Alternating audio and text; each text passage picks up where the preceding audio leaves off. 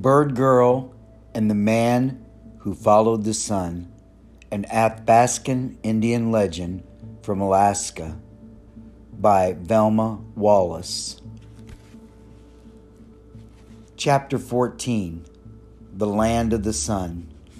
Daagoo traveled more quickly in the months that followed.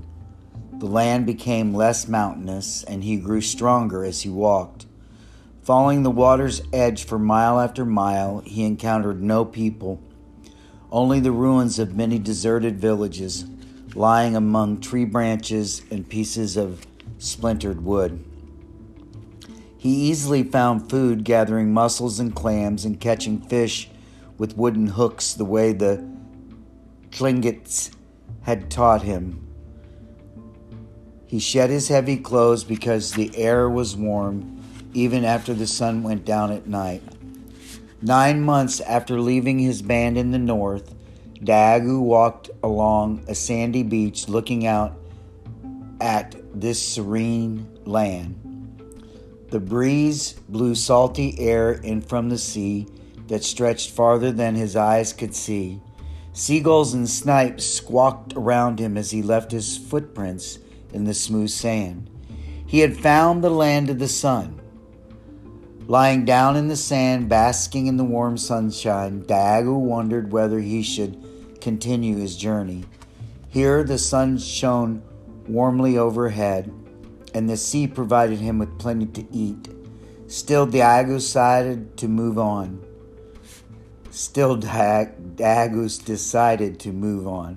This was a rich country, but something even better might be ahead. The urge to see what lay beyond the horizon still possessed him. Instead of following the route on his map, which led inland to the place where the other Gwich'in people had gone, Daagoo decided to stay near the shores of the ocean. Walking along the beach one day, he suddenly realized how far away he was from his people. There was no one to help him if he became wounded or fell into danger. If he died here, only the birds and tiny sea creatures waiting to feast on his body would care. The old Gwich'in teaching that people need each other to survive came into his mind. As he stood there, thousands of miles from home, this lesson had real meaning for him for the first time. Deeply feeling his complete aloneness, Daagoo decided to spend just a few more days exploring this land. Then he would return to his people.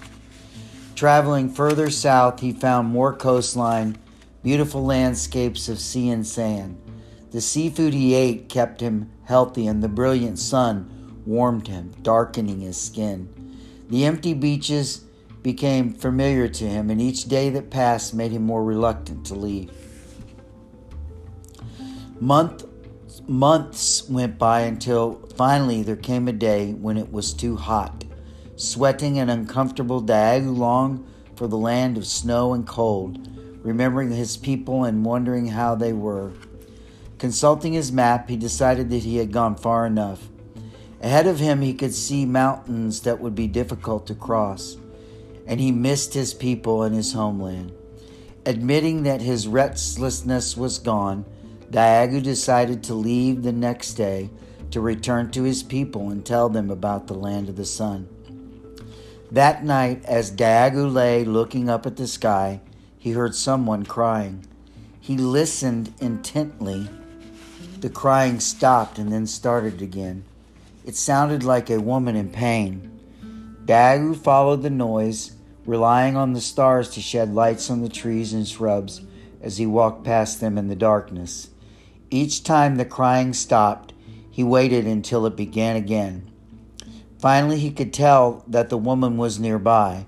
She must have sensed Daagoo's presence because she became silent for a long time. Morning approached and Daagoo napped as he quietly waited to hear her again.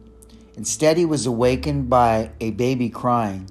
Surprised at how close it sounded, he peeked out from behind a shrub and saw a young woman with flowing black hair holding a newborn child in a swath of tanned deerskin. He wondered what to do, for obviously she had been in labor all night and had just given birth. He did not want to frighten her. Then the woman surprised Daagoo by calling out sharply in a foreign tongue. Feeling guilty for spying on her, Daagoo stood up. The girl gasped, and he held out his hands in peace, trying to make her understand that he would not harm her. She stared at him from under long lashes, then gestured for him to sit near her. The woman rocked the infant in her arms. Daagoo returned her stare shyly. He had never seen a woman like her, with hair so long and glistening, and skin darkened by the sun. It felt good to see another human again. Yet as the woman continued to stare curiously at him, he felt himself becoming uncomfortable. The hot sun forced him to wear only a sheath of skin tied around his waist. His hair had grown long, and he kept it in tight braids. How strange he must appear to this woman. Still looking him in the eye, she questioned him in her language. He had left the map back at his camp, so he drew a map in the sand, gesturing and speaking in his Gwich'in tongue to describe his far-away homeland. He talked about how long the journey had taken, drawing a moon and pointing to the sky, then to places on the map, then to himself, then to the place where he sat. The woman listened carefully, her eyes opened wide. She wanted to ask more questions, but knew that he would not understand her. Weary from having given birth, she motioned for Daagoo to come closer, then handed him the infant and lay down on the ground to sleep. Daagoo was surprised to find himself caring for the newborn. The woman awoke briefly to feed her child and slept again. It was late in the afternoon before she finally stirred. Daagoo gestured that he was leaving to find food and gave her back the child. He walked away, tempted to keep going, but something inside him would not allow him to abandon this woman. Instead, he caught a fish, returned to his camp to gather his possessions, and rejoined the woman, whom he found feeding her child. Building a rack out of sticks and placing it over the fire, Daagoo cooked the fish as the woman watched. The two strangers ate in silence. Later, she motioned for him to sleep on the ground nearby. In the days that followed, Daagoo continued to bring food for them to share. The woman smiled each time he returned. As she regained her strength, the woman fell into the habit of cooking for him. Soon, Daagoo found himself watching the infant when the woman left to forage for edible plants. She learned to call him by his name, saying Daagoo with only a hint of accent. Daagoo, however, could not pronounce her name correctly, so he called her Sunshine in his own language. When he was not foraging for food and she was not busy breastfeeding her baby, Daagoo used gestures to ask Sunshine where her people were, but she would not answer. Each time he asked, she sadly looked away. One day, waiting for Sunshine to return, Daagoo sat cuddling and talking to the baby, who cooed softly. This was a language Daagoo understood. Then he heard a large animal approaching. He almost dropped the baby when he looked back to see Sunshine sitting high on the back of an animal that looked like a moose. For a moment, Daagoo wanted to turn and run, but curiosity made him sit still. The animal whinnied loudly and lifted its two front feet off the ground. Daagoo expected Sunshine to fall off, but she held on to the animal's mane. She smiled encouragingly, and Daagoo decided she must be a medicine woman able to control animals. He moved toward the creature, then stepped back when it snorted at him. So the woman took Daagoo by the hand, showing him how to touch the magnificent beast. A thrill ran down Daagoo's spine as he moved his hands over its smooth brown hair. He asked questions in his language, and Sunshine answered in hers. Neither understood the other's words, but as they shared their excitement, it did not matter. Together they traveled inland on the back of the animal. There the two discovered a cave where they made a home. They hunted for deer and small animals, and Daagoo helped Sunshine tan the skins and dry the meat. He realized that he had never made a conscious decision to stay with this woman and help care for her child, yet he did not leave. At the same time, Sunshine felt that she was helping this man from a faraway land by teaching him and hunting with him.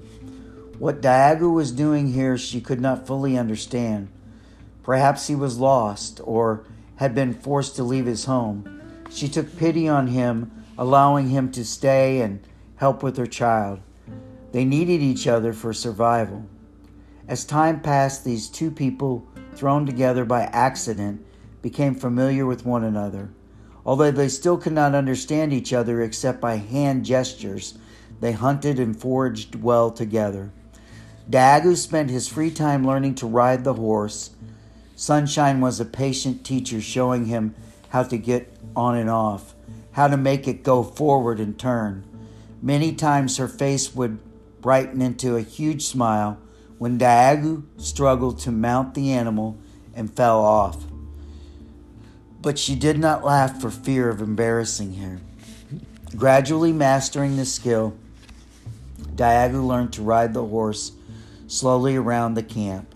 Each morning he woke early, determined to do better. In time, he could race it along the shores of the ocean, his hair blowing back in complete freedom. When he rode the animal, Daagoo was as happy as he had ever imagined he could be. Days passed swiftly, and before they knew it, a year had gone by. Communication was still slow between them, but little by little, Daagoo and Sunshine began to understand each other's languages. The infant grew into a sturdy boy whom Daagoo called Dienji Tasal, which meant little man. Sunshine accepted this name for her son, understanding that a name in her language would be hard for Daagoo to pronounce. Many times he stumbled over the words that she tried to teach him. As he grew up, Dienji Tasal learned both languages and was able to help his mother and Daagoo talk to each other. A curious boy, Dienji Tasal asked Daagoo many questions about his faraway homeland. As Daagoo once had struggled to imagine the land of the sun, Dienji Tasal could hardly believe that a land of snow existed far to the north. Ice and snow are very cold, Daagoo said. You have to wear animal skins and furs to keep warm. It's not like this land of the sun, where you only wear a sheath of skin and moccasins. Sunshine watched her son laughing and talking with Daagoo. She now understood that Daagoo had left his people simply because he wanted to find the land of the sun. She could not imagine the harsh land he described as his home. How could anyone survive in a place where the warmth of summer lasted only 3 months? She did not think she could live in such a country. In answers to his questions, Sunshine explained to Daagoo why he had encountered no people as he walked south along the coastline. A few years before, a giant wave caused by a great trembling of the earth had destroyed the villages near the ocean. This land in all its beauty could be treacherous to those who lived on it, and many tribes had moved inland, preferring to live where the earth was quiet. Sunshine also told Daagoo about her people who lived near the coast many miles to the south. They were a strong, fiercely independent tribe with many enemies. Down through the centuries, bandits had been a constant threat to them, but her people had never surrendered. She described how a band of the marauders had captured her and how she had escaped in time to give birth to her son. She could never return to her tribe, for they would kill her child because it had been fathered by one of their enemies. She could not bear to lose Denji to Saul.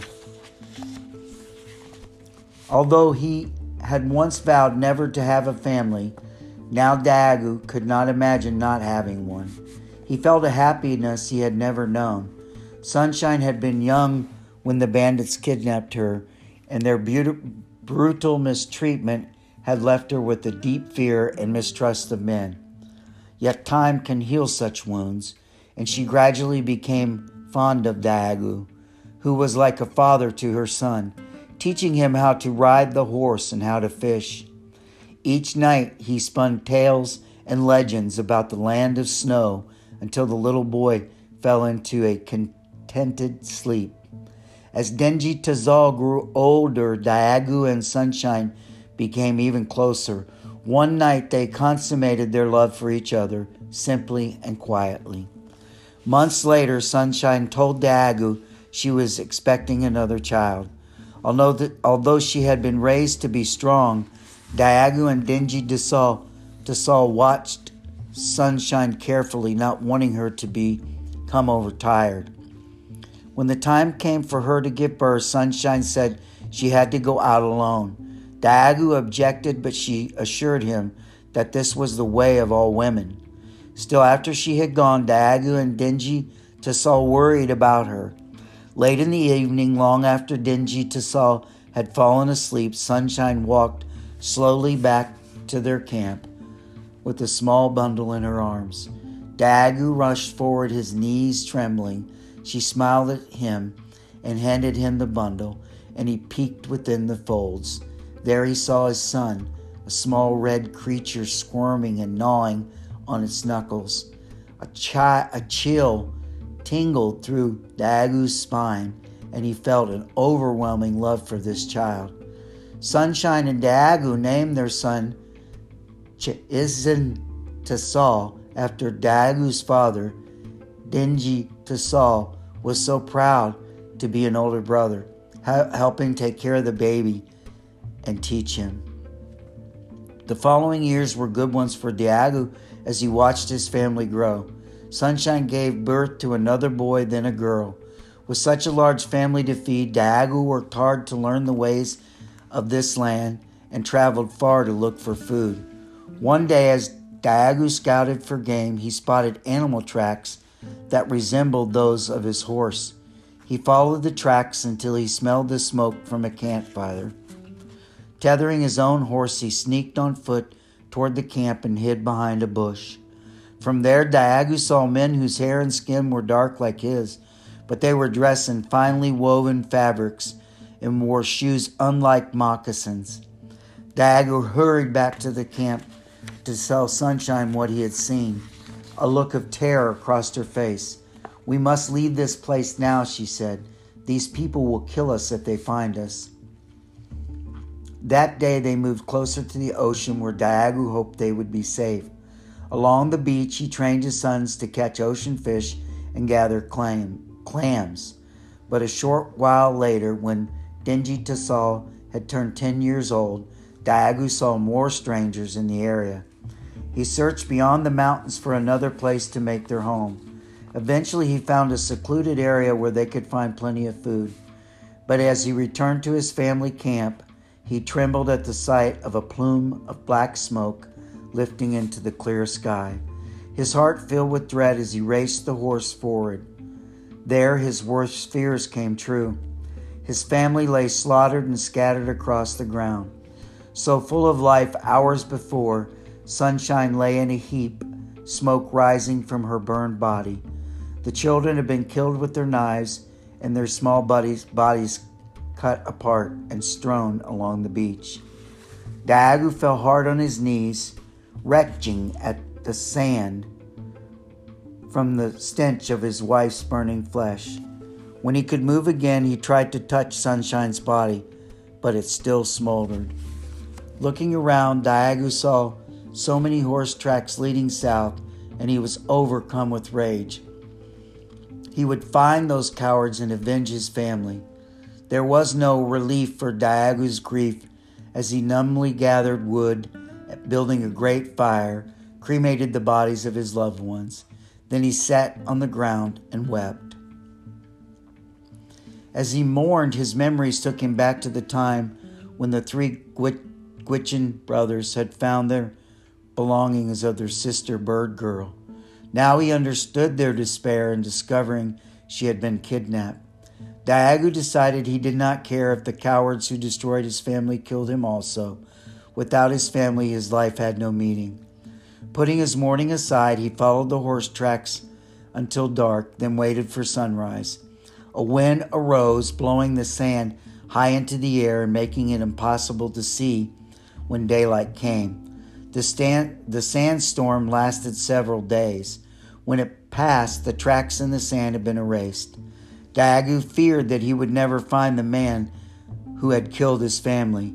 As he stood wondering what to do, Daagoo heard voices, and before he could find a hiding place, he was spotted by men approaching on horseback. They drew into a circle around him, and one man boldly asked Daagoo questions in a language he did not understand. Suspecting that these men were his family murderers, Daagoo held up his spear, prepared to do combat. The men were momentarily surprised, then began to laugh. Suddenly, something felt hard against Daagoo's skull, and he saw only blackness. When he awoke, he found himself alone, lying on his back. He could not move. His hands and feet had been tied with rawhide to pegs driven deep into the ground. He struggled to break free, but the cords cut into his wrist. His head throbbed with pain. Daagoo regretted not listening more closely to Sunshine when she had warned him of the dangerous bandits who roamed this land, destroying everything that stood in their path. He had never known men like these. They were vicious, not caring who they murdered. Even the Chikwai killed only their enemies. These men apparently killed for pleasure. He could only wonder about them as he waited for them to return and kill him. Hours turned into days, and there was no sign of anyone. Daagoo accepted that the bandits had left him to die of hunger and thirst. The sun which he had sought now beat mercilessly upon him. In a daze, Daagoo saw large birds hovering in the sky. He did not recognize them, but there were similar predators in the cold Northland. He knew that before long the birds would begin to gnaw on his flesh. The bandits had chosen a slow, agonizing death for him. As he slipped into delirium, many visions flittered through Daagoo's mind. He saw Sunshine running past him, smiling. Straining weakly against his bonds, he tried to chase her, but she eluded him. His children played nearby, laughing and calling his name, but he shouted for them to leave this place of bad men. They would not listen. His father looked at him in silence, and his mother cried. Then the lost sister, Bird Girl, appeared. She wept for the dead children.